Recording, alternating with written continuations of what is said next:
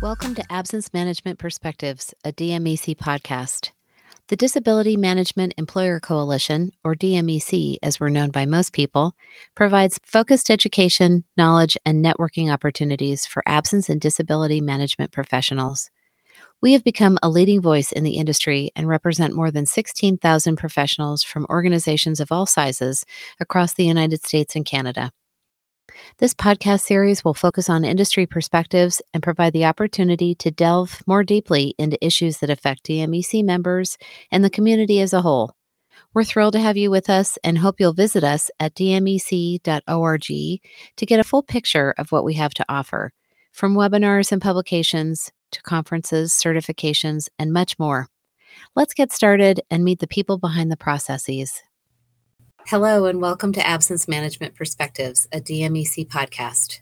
I'm Heather Grimshaw, Communications Manager for DMEC, and I'm here today with Terri Rhodes, DMEC's CEO, for the first in a series of podcasts about her annual Trends articles, which are published on the DMEC website and open to the public. The first article in the series focuses on COVID-19 and the Americans with Disabilities Act, or the ADA. We're thrilled to have the following guests join us for this discussion to shed some light on the people behind the processes for ensuring compliance with ADA accommodations for COVID-19, its variants, and long COVID. Bryon Bass is the Senior Vice President of Workforce Absence for Sedgwick and a member of the DMEC Executive Advisory Board. And DeShawna Manley is the National Benefits Director for PriceWaterhouseCoopers and a member of the DMEC Employer Advisory Council. We'll ask everyone to give brief introductions before we dig into this topic. Terri, would you kick us off? Yes, thank you, Heather, and thank you, Bryon and DeShawna, for joining us today for this first podcast. So I have been in absence management my entire career. Of course, I haven't been at one place, but I have been doing absence management for 3 decades. Dating myself a little bit there, but DeShawna, do you want to give us a brief introduction of yourself? Sure. Thank you, Terri. I have been in the industry for 10 years. I have experience working on the carrier, consultant, and employer sides, from case management to consulting, subject matter expertise, and to end-to-end program oversight.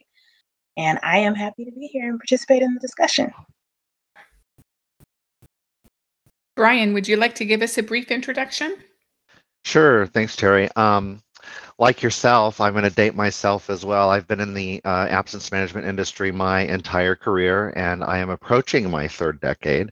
I have had a variety of roles from an absence management perspective. Worked at 2 employers where I had oversight responsibilities for disability and absence management on the employer side in benefits and in HR functions. And I've been in the third-party administration world for the majority of my career, where I've had responsibilities ranging from overall product development and governance to client services to some operational aspects. So you name it, I've been involved in it at one form or another. Currently, my role is focused on product support and development and overall compliance within Sedgwick. Wonderful. We're in good company here. Terri, you used the phrase whack-a-mole in your Trends overview article in reference to the competing priorities that absence and disability managers face today. Would you elaborate a little bit on that to set the stage for our discussion? Sure. Thank you, Heather. I was joking a bit, but then as I said it and was writing, I was like, no, it has been like whack-a-mole in the last couple of years. Prior to COVID, absence management professionals were, already dealing with trying to address paid sick leave mandates across the country, and then the paid family and medical leave mandates that were being initiated in several states. And so just trying to keep up with all of those individual requirements was a lot.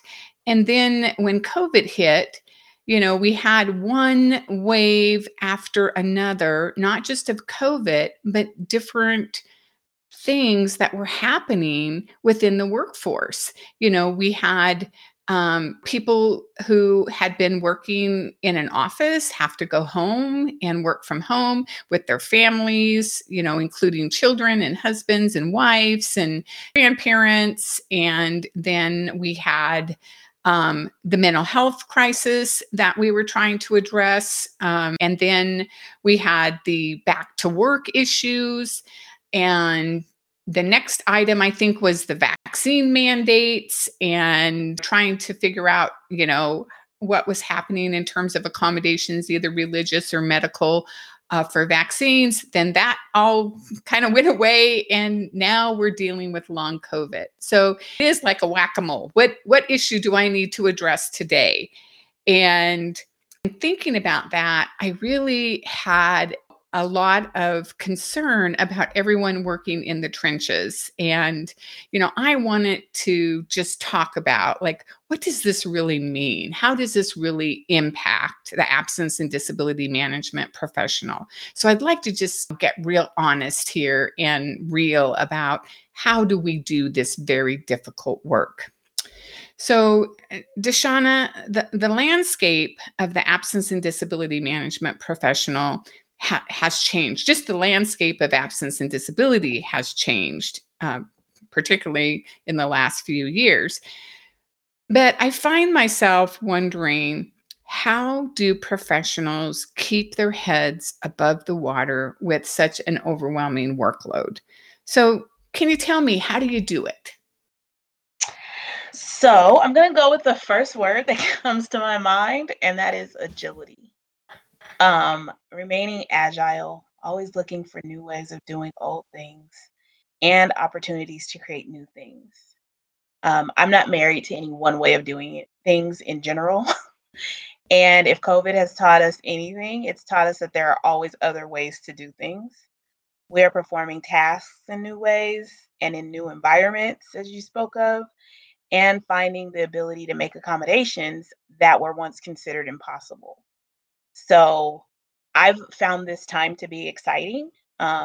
Yes, a bit overwhelming, but it's opened so many people up to just the possibility of doing things differently. So for someone like me, it's been a very fulfilling time to be in. I hear what you're saying, and it really resonates. The agility and then resilience, obviously. So, Bryon, I'm interested in hearing your thoughts on this issue from an industry-wide perspective. I mean, Sedgwick is a large third-party administrator. Your company manages absence and disability and workers' compensation for many organizations. So you have a very wide lens into this. What are you seeing in terms of how absence management professionals are keeping their heads above the water? Well, I mean, it's really been a significantly challenging time for everyone. And, especially in our industry, whether you're on the TPA side or like DeShawna said, on the employer side, and managing through all of the nuances associated with COVID-19 and what it's presented, it's really been daunting. I just to give you some perspective, at Sedgwick, we processed in the 26 months since the pandemic started, we've processed nearly 3.5 million claims related to COVID. That's a significant number of claims. And so as you can imagine, we had to rethink how we approached what we were doing for our clients and how we were approaching managing claims from a COVID perspective overall. And so we took a look at things from the lens and from some of the practices that have been employed in our industry for quite some time.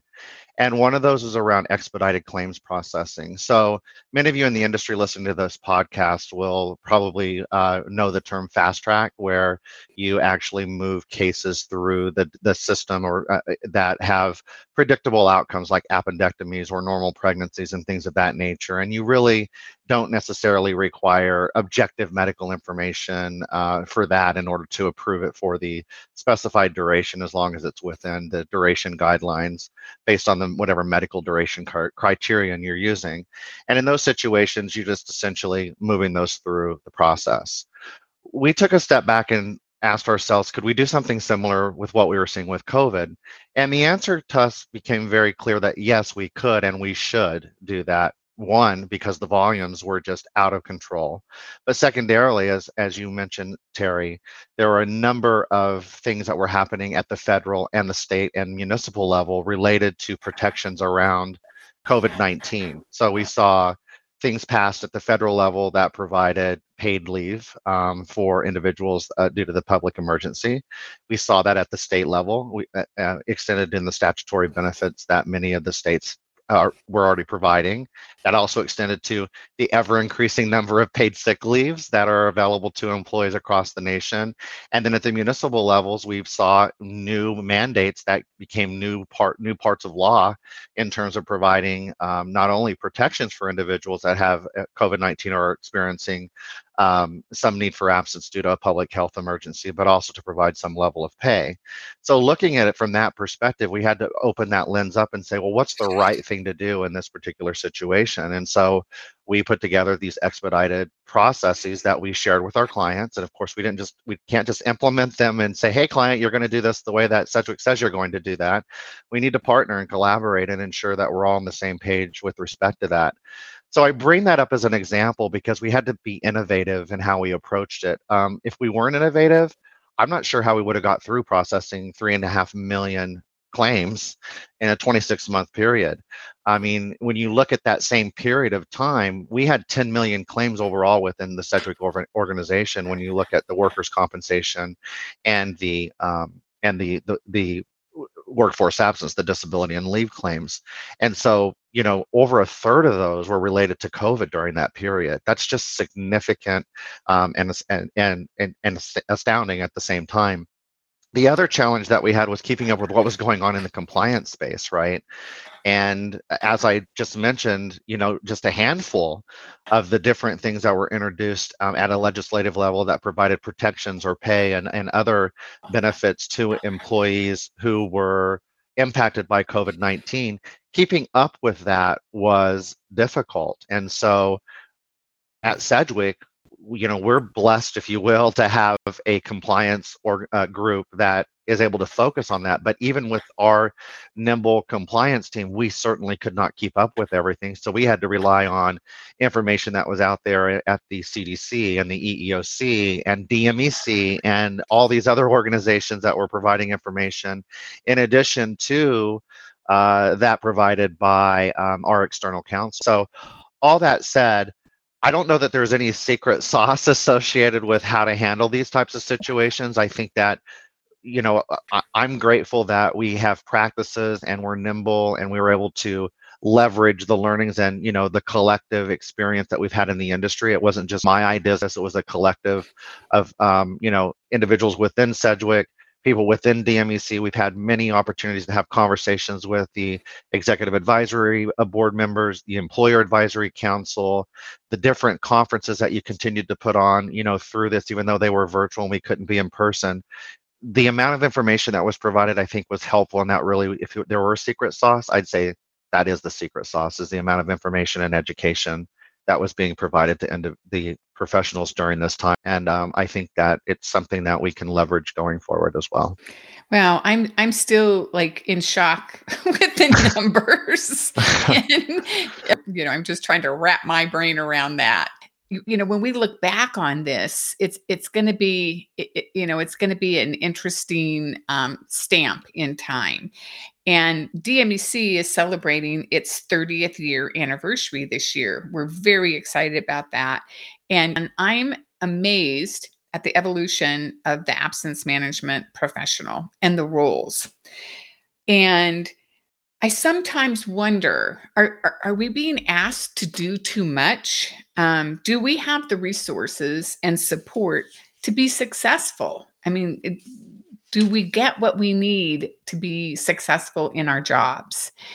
And I'd like to hear from you, DeShawna, and get your thoughts on this about how PwC or PriceWaterhouseCoopers, I guess I should say that for people who don't know who PwC is, ensures that the team members have what they need for success.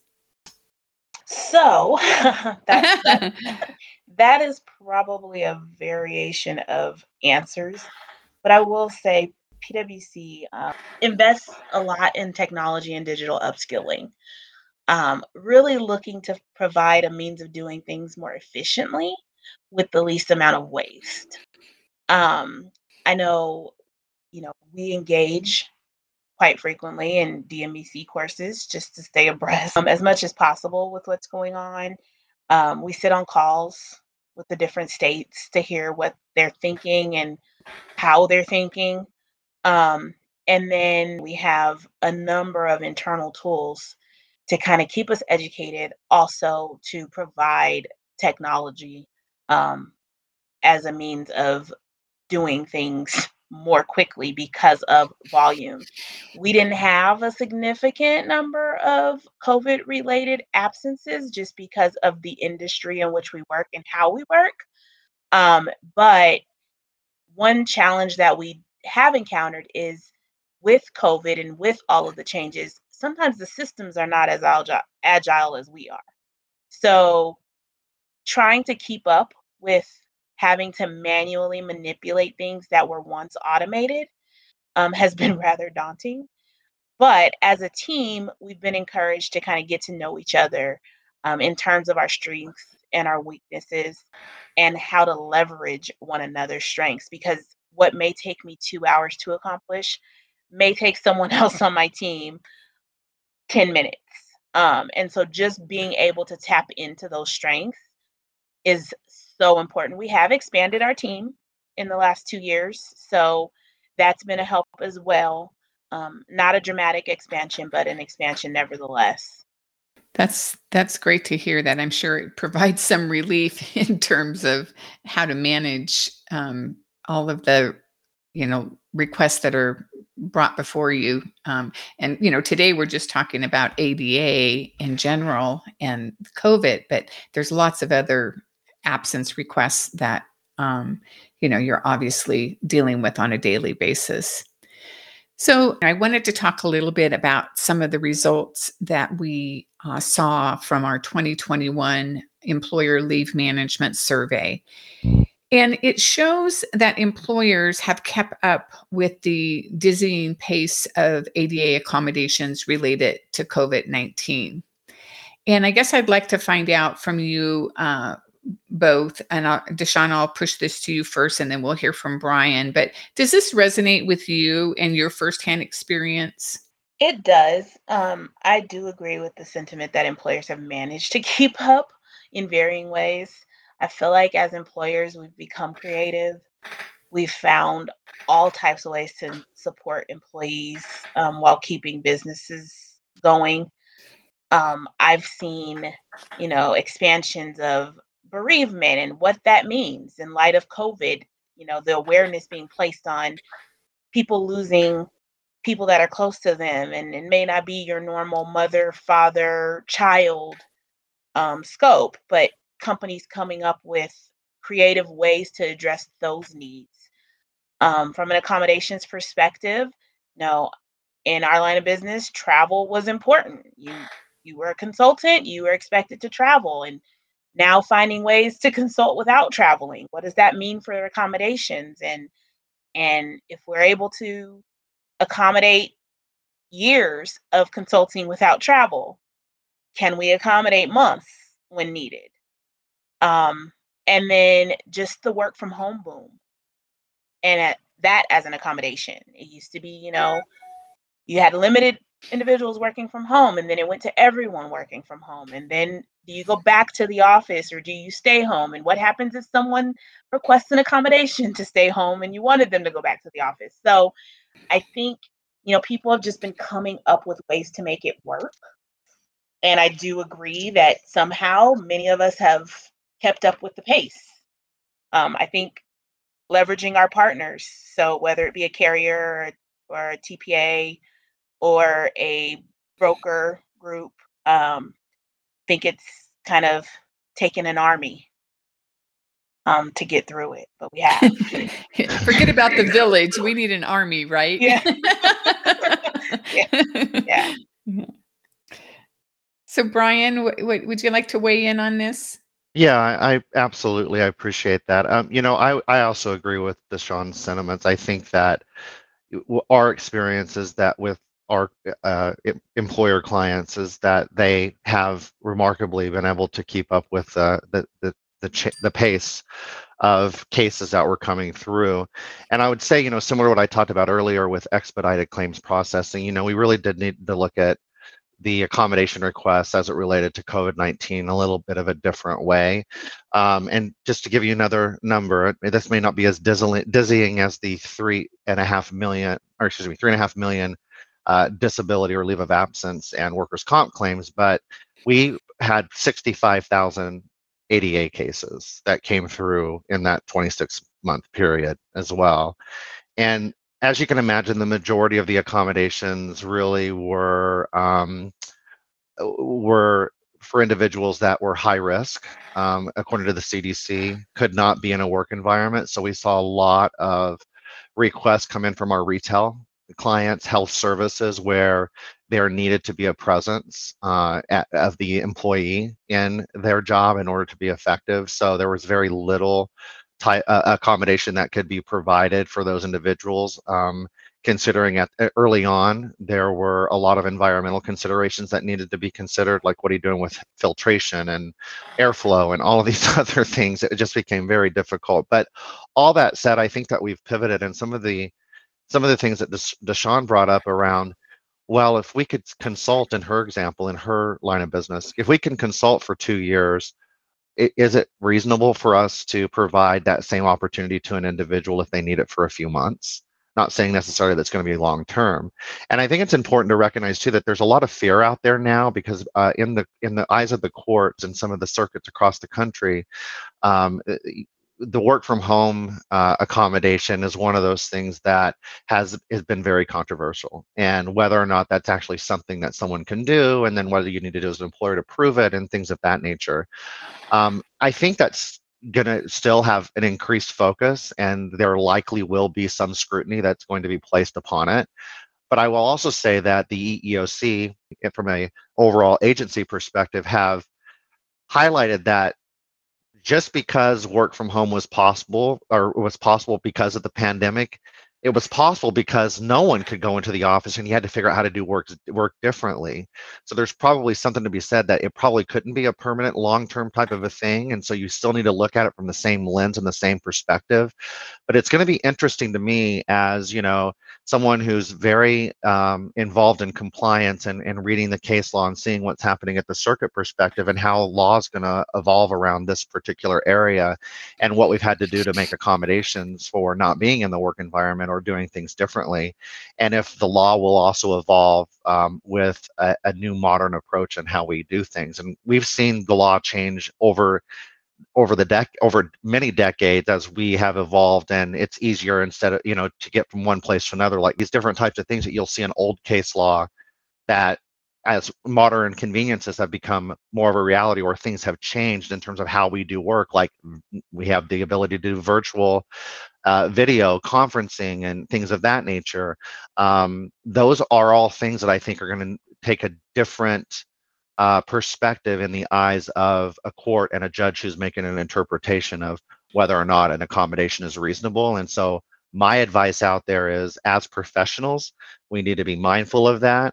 And as we should always be doing, we should be looking for accommodations that we can make for an individual, because really the reason we're in this profession is to provide opportunities for individuals who are disabled, either on a short-term basis or on a more long-term basis, to find an ability to continue to do their job and to be an active member of society. So we should always be looking for opportunities for accommodation that are reasonable and that can be done in an effective manner, regardless of what they look like. Well, you've both given me lots of food for thought, and I hope our audience has also um, gotten a few tips about how they might, manage absence, particularly ADA and the long COVID in their workplaces. But I'd like just to ask one final question in closing. What advice or guidance can you provide to the absence and disability professional who are struggling to keep up with the ongoing changes that we continue to see in our industry? Because it's not going to get any, we're not going to see a decrease, I don't think, particularly if something happens on the federal paid family and leave front. And we just don't seem to have really any reprieve from the onslaught of disruption. So Bryon, what best advice can you give? The best advice that I can give is find a support of people that are in the industry. There are so many of us out there, whether we're on the TPA side and the insured side, the employer side, who have a lot of ideas and have tried different things, and some things have worked and some things have not worked. And I think organizations like DMEC are there to help us. There's a lot of things that DMEC is doing to help from a community's perspective to keep us all engaged. And I think you guys actually call one of your new things DMEC communities, and maybe you'll talk about that a little bit as we close, Terri. But I think that keeping apprised and up to date with the information that's out there, you guys provide a lot of information from an educational perspective, but also credentialing is very important as well to keep up with what's happening and what's changing. I will tell you, when I first got into this industry, like we said, nearly 3 decades ago, FMLA wasn't a thing then. Neither, and the ADA was just barely a thing. So things have evolved. We've got different state components. We've had updates and amendments to both of those. And as a result, what that means is we've got to keep on our toes about those changes and things that are occurring out there. But more importantly, it's not just about what the legislation and the statutes are telling us. What about practices overall, and where can we get more information on what those practices are and what other employers are doing? So benchmarking on plan design or just having conversations. And that's where these conferences and your webinars and things of that nature, not just at DMEC, but just across the industry as a whole, really will help us to keep up with what's happening, what's evolving, things we should consider, and hopefully provide all the professionals out there with a toolkit that they could use or a set of tools to go back to their organization and get the resources or the training or the development that's necessary to keep apprised, because this is a big deal. It's going to continue to be a big deal, and it's continuing to evolve. And with that evolution becomes more risk. And so we need to ensure that everyone understands that risk. But more importantly, we need to continue to demonstrate care and compassion for those that we serve in this industry, because all the individuals that come through us, the majority of them, the vast majority of them, really are in a situation of dire need. And we need to provide support however we can. And I'm not sure if everyone's aware of our DMEC communities. It's a new way to connect our members, and it offers individual and kind of personalized networking within our DMEC platform. And it is a closed community for DMEC members, but would allow you to share ideas, ask a question. Maybe your boss dropped in and asked a question and you don't really have anybody to go to. You can post it on DMEC communities. And we have, I think, around 11 communities, and it offers, another way for our members to connect with one another and get the information that they need from, a peer. DeShawna, what can you provide to us? So Bryon is a very hard act to follow because every thought that I had came out of his mouth. It was almost like telepathy. But I will add just from an internal perspective, to leverage the strengths, interests, and abilities of those that you work with. Also, view absence management as a holistic um, offering. So, look at your health and well-being benefits and how they're impacted by the absence landscape. Look to your HR professionals to really get a read on what your human capital is in need of and how the absence scope can support those initiatives. And then divide and conquer by looking at the absence management landscape in a holistic manner. You find ways to leverage others and also um, keep everyone's heads above water by engaging people based on their strengths, interests, and abilities. Yeah, that's so true. That holistic piece is so key um, to a complete absence management program. What a great conversation. I just wanted to thank you all again for weighing in on this complicated topic. And I think you've all given everyone a lot to think about. So thank you so much. And Bryon and DeShawna, I want to thank you again for joining us and having this real conversation. Thank you. Yeah, thank you, Terri. We really appreciate the opportunity. And I just want to leave with every one of you that are out there listening. We take care of people day in and day out. Be sure you're taking care of yourself.